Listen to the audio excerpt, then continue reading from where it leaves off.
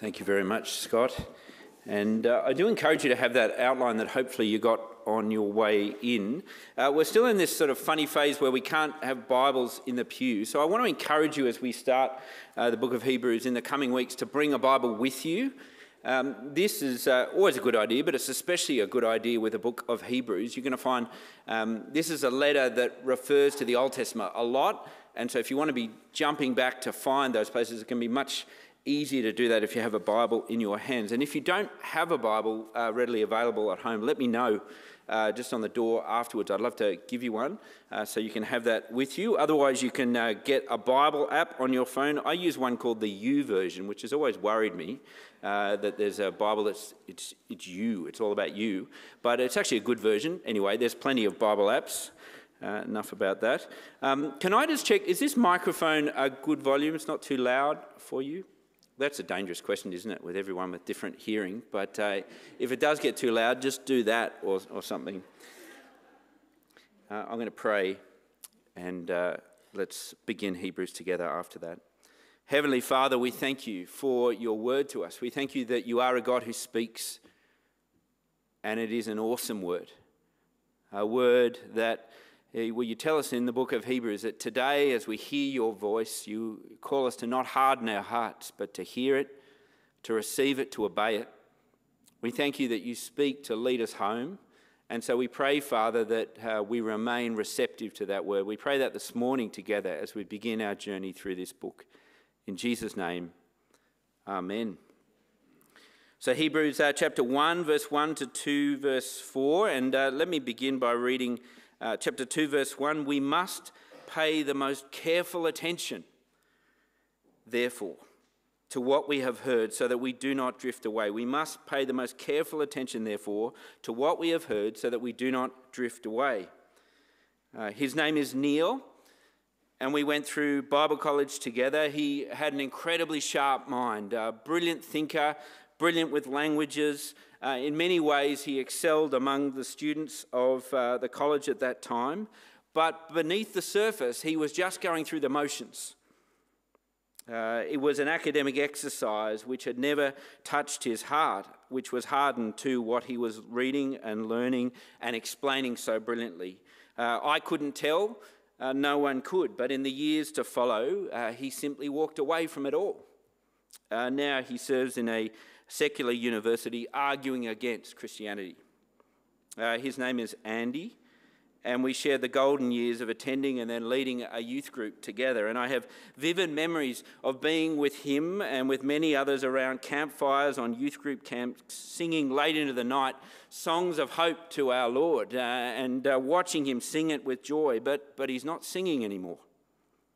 If you were to meet him, there is barely a whimper of praise left in his body, barely a pulse of faith. Our salvation in the Lord Jesus Christ is so great, says the book of Hebrews, so great that to fall short of it is actually an unmatched tragedy. My friends that I've named there, and I've made up names so you can't try to work out who they are, my friends did not set out to stop along the journey of faith. That was never the plan. Nor do I imagine any of us here who claim faith in the Lord Jesus. I mean, what could I have said to them along the way in those years at university, in those years following youth group? What could I say to them now? And what could we say to each other that would make a difference as we, as our hearts do tend to drift along the way? Well, Hebrews is that word. Hebrews is a word that places before our eyes such a great salvation, as we read here in these opening verses. It's a word by which God offers, we're told in Hebrews chapter 4, gracious, timely help as we drift. A word of exhortation, chapter 2, verse 1, not to drift or not to ignore such a great salvation along the way. The book of Hebrews, if you read it through, and I do encourage you to read it, it'll take you about 45 minutes as we begin this journey throughout this term. It's a letter, but I reckon if you read this letter, I reckon it reads more like a sermon from a pastor A passionate sermon at that. No one has ever been able to pin down exactly who wrote the letter, all sorts of theories and speculations, but it is clearly written to Christians from a Jewish background, Christians who were Jews and have now come to faith in the Lord Jesus. You see that all the way through this book, all the references to the Old Testament, things that they would have known and loved and cherished. People who, chapter 2, verse 3, seem to have come just after those who first heard from Jesus. In other words, they're second-generation Christians in the early church. And like much of the early church, they'd undergone intense persecution. If you read through to chapter 10, the end of chapter 10, we learn of significant persecution that they'd faced. And yet, even in the midst of that persecution, it seems their young faith had flourished despite the persecution. But now it seems the persecution has ended and life has returned to normal. And with that, drifting from their faith in the Lord Jesus seems to have begun. Growth has stunted. Hearts have hardened. Ears are becoming blocked. And if you read through this book, it's impossible to miss the echoes, one after another, of warnings about that tendency. I read from chapter 2 before, but listen to chapter 2, verse 3. How will we escape if we ignore such a great salvation? Or chapter 3, verse 12, see to it, brothers and sisters, that none of you has a sinful, unbelieving heart that turns away from the living God. And that's just the first couple of chapters. It keeps coming. These warnings are one after another. A warning about drifting from Jesus and faith in Jesus. In their case, drifting back to the rituals and the religion of Judaism that seems so much more solid and reliable to them. And it's an urgent warning. And while I suspect few, if any of us, would be tempted in our own faith to retreat to Jewish rituals and religion, that's not our temptation generally. This tendency to drift from what matters, from faith in the Lord Jesus to other things, it remains.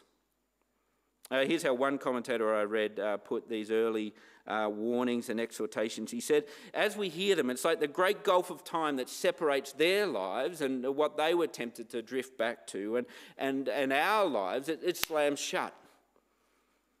The crisis that prompted these warnings is all too familiar. The danger of drifting from Jesus, our Saviour, to things on the periphery, to things that don't matter, to being distracted and losing sight of that. And so as we begin this letter, I want to ask you, brother or sister in Christ, in light of the great salvation that is ours in the Lord Jesus, let me ask you, how is your faith going? Wherever you're at in your journey of faith, whether you're new to being a Christian or whether you've been a Christian for many, many years, how are you going today? And that's the day that Hebrews is interested in as we go through it. It'll keep saying today. That's what I want to know about. Today, are you listening to his voice? Wherever you're at, this is how God intends to keep you. What does he want to keep you for? Well, if you've got Hebrews open there, chapter 2, verse 5, this is his agenda. This is what he's heading towards, the world to come. That's what he's interested in. He wants you to get to the world to come. He wants you to get to, chapter 11, verse 16 brilliantly calls it this, the better country. He wants you to get home to the better country. And so how is God going to do that? Simply this, with a word that says to you and keeps saying to you, pay attention. See Jesus. I have a look in the very first verse in this letter as we begin our journey, chapter 1, verse 1. In the past, God spoke to our ancestors through the prophets at many times and in various ways, but in these last days, he has spoken to us by his Son.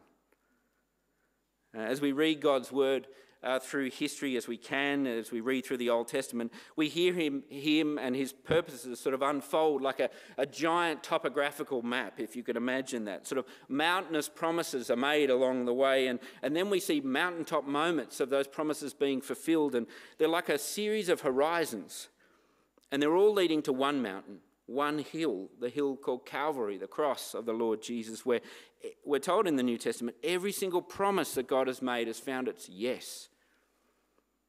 And so climactic is that moment on that hill that all the speaking that God has done throughout history is divided in two by that moment.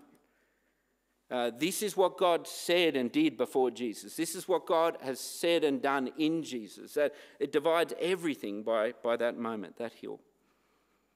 So final, So complete is the word of his Son, as we read at the start of verse 2 of chapter 1, that it becomes, if you like, in history, God's mic drop moment.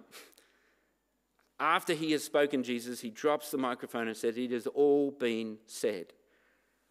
And so let's unpack these phases of God speaking a bit more. Zoom in with me in just the opening couple of verses of chapter 1 and see how God intends to keep us.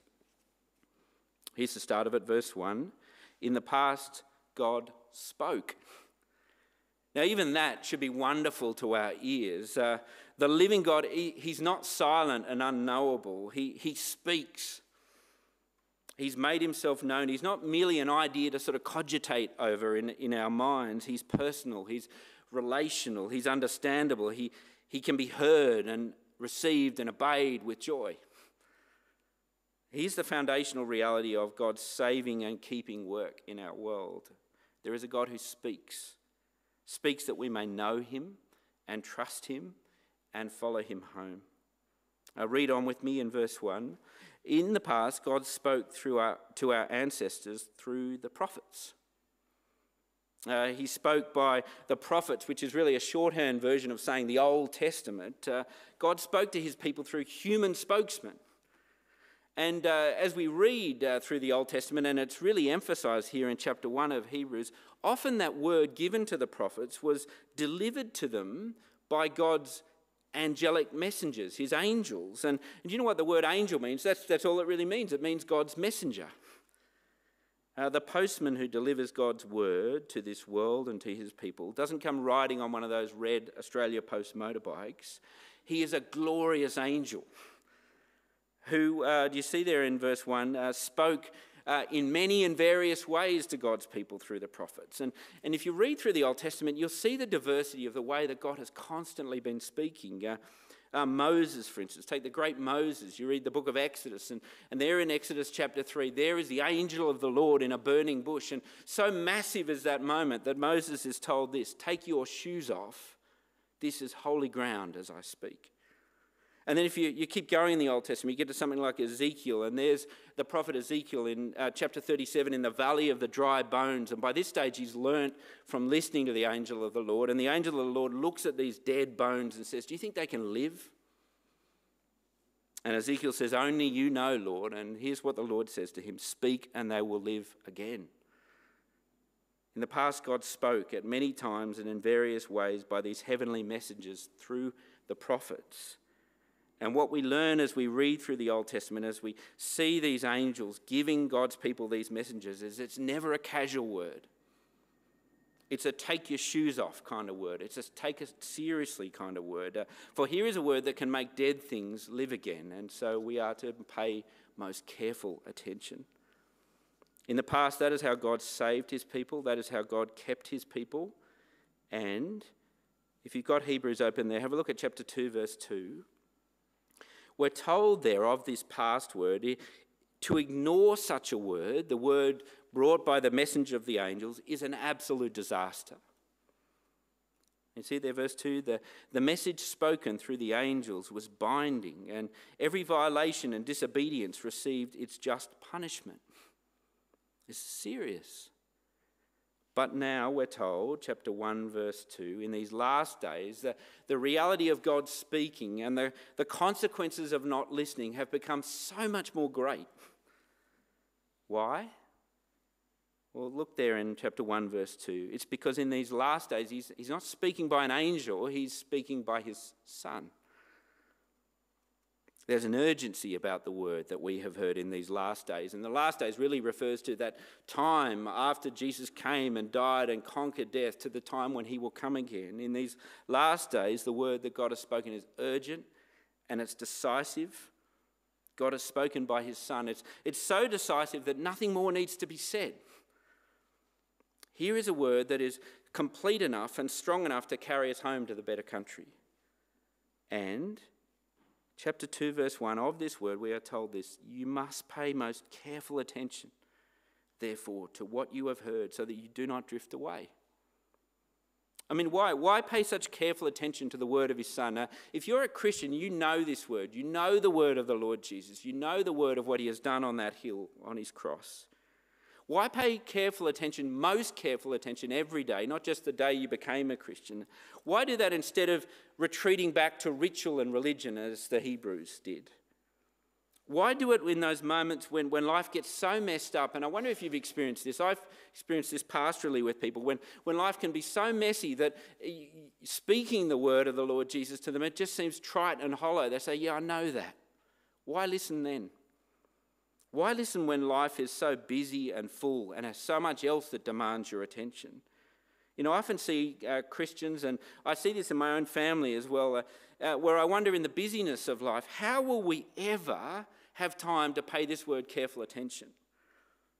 I mean, where is that going to fit into my current life plan with all the busyness that's there? I mean, do I feel that? Does it worry me? Do I have a plan? Why pay careful attention if, well, and I suspect there'll be people like this here who are weary in their race of faith, finding it hard to keep going. Why pay careful attention to this word when it just doesn't seem to matter as much as other things? Well, 2 verse 1 again, we are called to pay careful attention. And I've got to say, as I read that verse, there's almost a question you've got to ask, why is God so desperate for me to keep listening to him? It reminds me a bit of the Reese family dinner table when there's 6 of us around it and everybody's trying to share their news of the day, and it gets to the point where you've got to sort of almost put up your hand to be heard. It's my turn to speak now. Is that God? Is he some desperate attention seeker? Why does he keep needing me to hear him? I've heard him. I don't need to keep hearing it. Well, throughout this book of Hebrews, God will keep saying that. He'll say, do you hear my voice today? Keep listening. Don't harden your heart. Don't block your ears. Why? Because he knows your heart, my heart, is prone to wander. And he knows the word he is speaking is what is going to lead us safely home.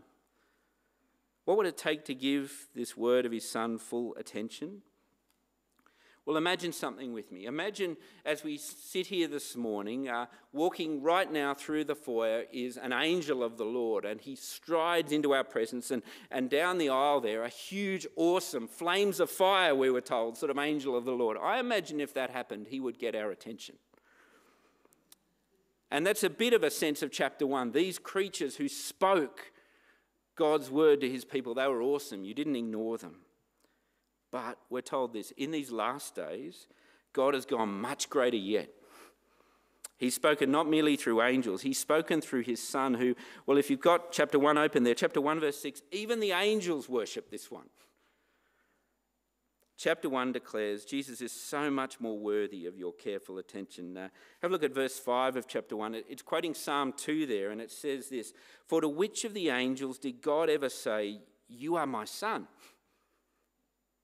Or verse 8, quoting Psalm 45, about the Son, he says, your throne, O God, will last forever and ever. That's who we're listening to, the King who is forever. Hebrews 1 says it's actually impossible to overstate just how important it is to listen to the word of this one. All he has said, all that God has said in the past leads to the word of the Lord Jesus. And the book of Hebrews is that we're going to trace through over these weeks together. It's going to trace the path that leads to that word. And the opening verses are, if you like, a bit like a prelude. And they're saying, here is why you really must give this word full attention. 2 reasons, because of who Jesus is and because of what Jesus has done. It's that simple.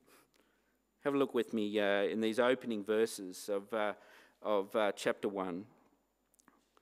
Of chapter 2, 3 things about who Jesus is.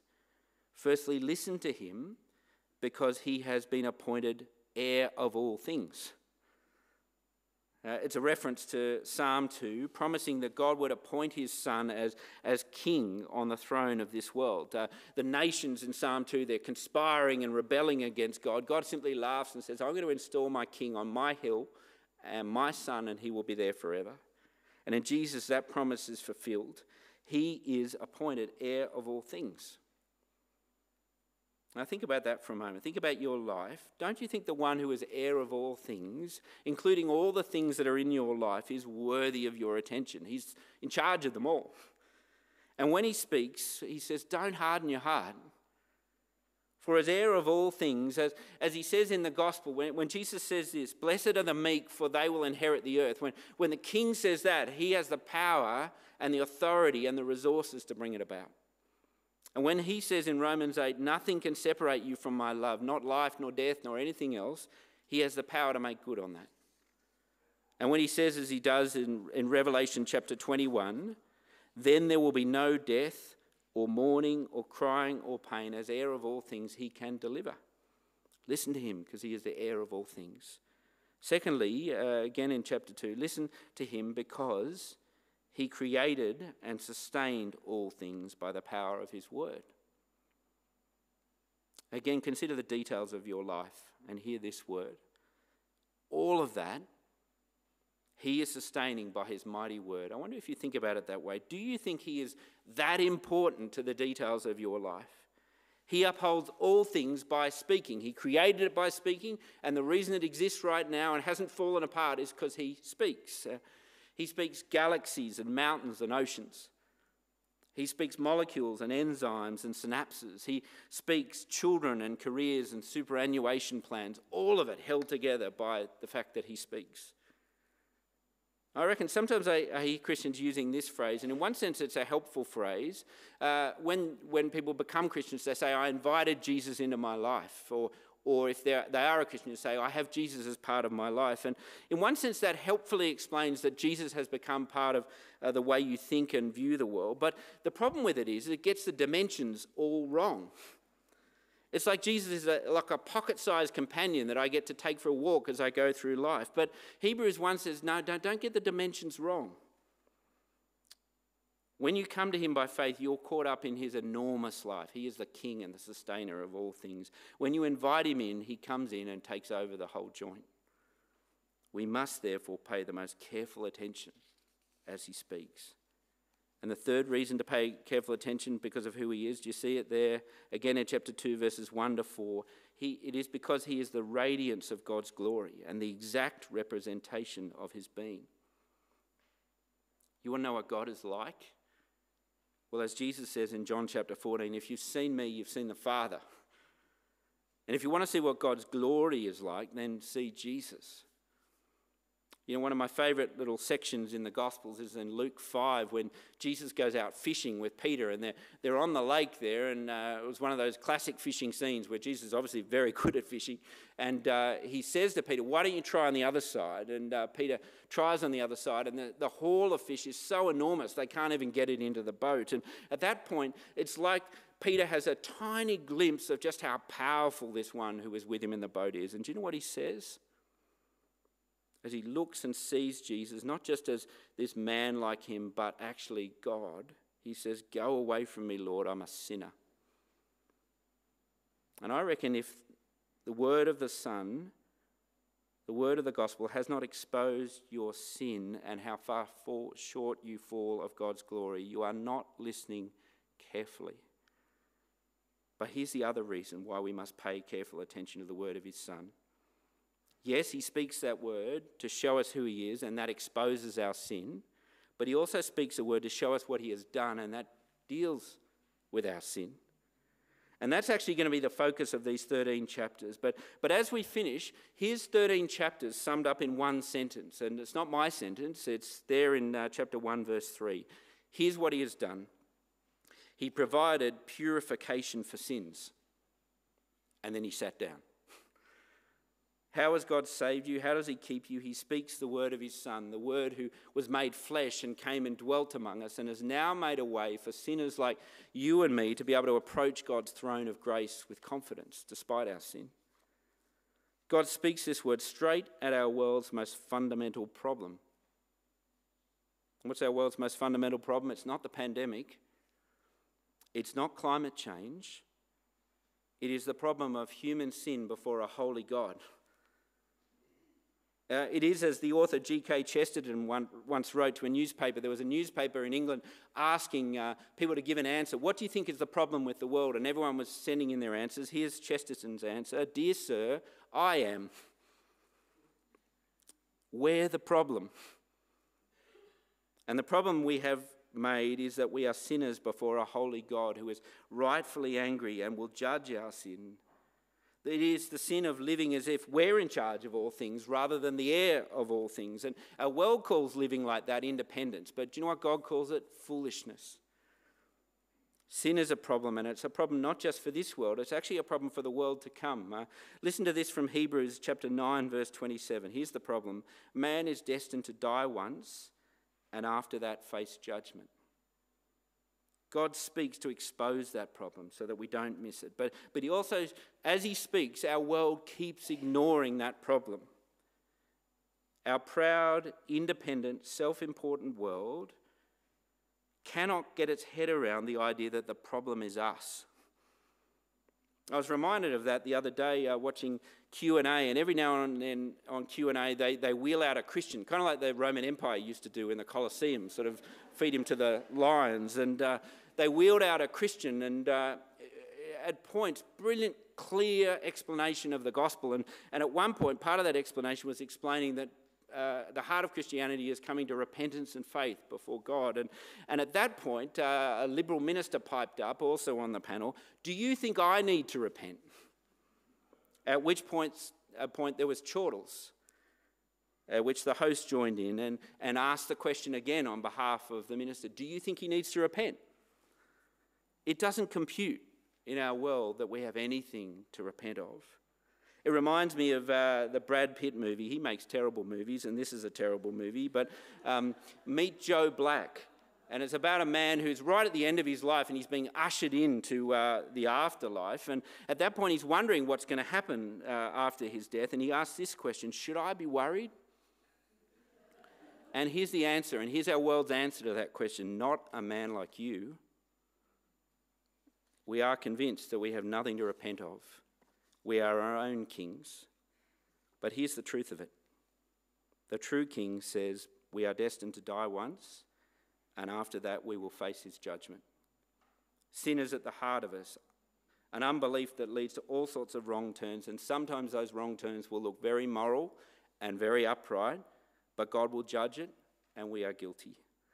And you and I cannot remove it, the guilt that is, by making up for it, by covering up, by running away from it. We remain guilty. It is this is how C.S. Lewis put it. He said, "We actually have this strange illusion as humans that mere time will cancel my sin, but time does nothing either to the fact or the guilt of sin." Yet here in these last days, God speaks the word of his Son. And yes, he does say in Hebrews 9:27 that it is true that we are destined to die once, and after that we'll face his judgment. But do you know what the very next word he says in chapter 9, verse 28 is? Because of that, so Christ was sacrificed once to take away the sins of many, and he will appear a second time, not to bear sin, but to bring salvation to those who are waiting for it. Or as Hebrews chapter 1 puts it, he provided a purification for sins. He dealt with the problem. And only he could, because of who he is. He is God's perfect Son. Because of what he has done, he shed his blood. And chapter 9, verse 22 of this letter says, "Without the shedding of his blood, there is no forgiveness." And he did it. And it was enough. And if you want proof it's enough, have a look at the next thing he did in chapter 1, verse 3, after he'd given his blood for the purification of sins. Do you know what he did? He sat down. It was all done. It's finished. He sat down at the right hand of the majesty of heaven. There is God's mic drop moment to our world. It is done. And so I want to say as we begin this series together, if you are a Christian and you find yourself moving on from the foot of the cross, God says to you, we must pay the most careful attention to what we have heard so that we do not drift away. How shall we escape if we ignore such a great salvation? Hebrews is for all of us a call to watch out for that drift. It's a call to listen carefully to the word of his Son. It's how he saved you. It's how he'll keep you. It's how he brings you safe home to that better country that is yet to come. Well, let me pray for us. Our Heavenly Father, we thank you that you know us through and through. You know us better than we know ourselves, and you know our hearts are prone to wander. Give us a sense of that danger. Give us a sense of your wonderful, wonderful plan to deal with that danger, this word of your Son. Set our hearts on that word. Soften our hearts to that word, we pray, for your glory's sake and for our good. Amen.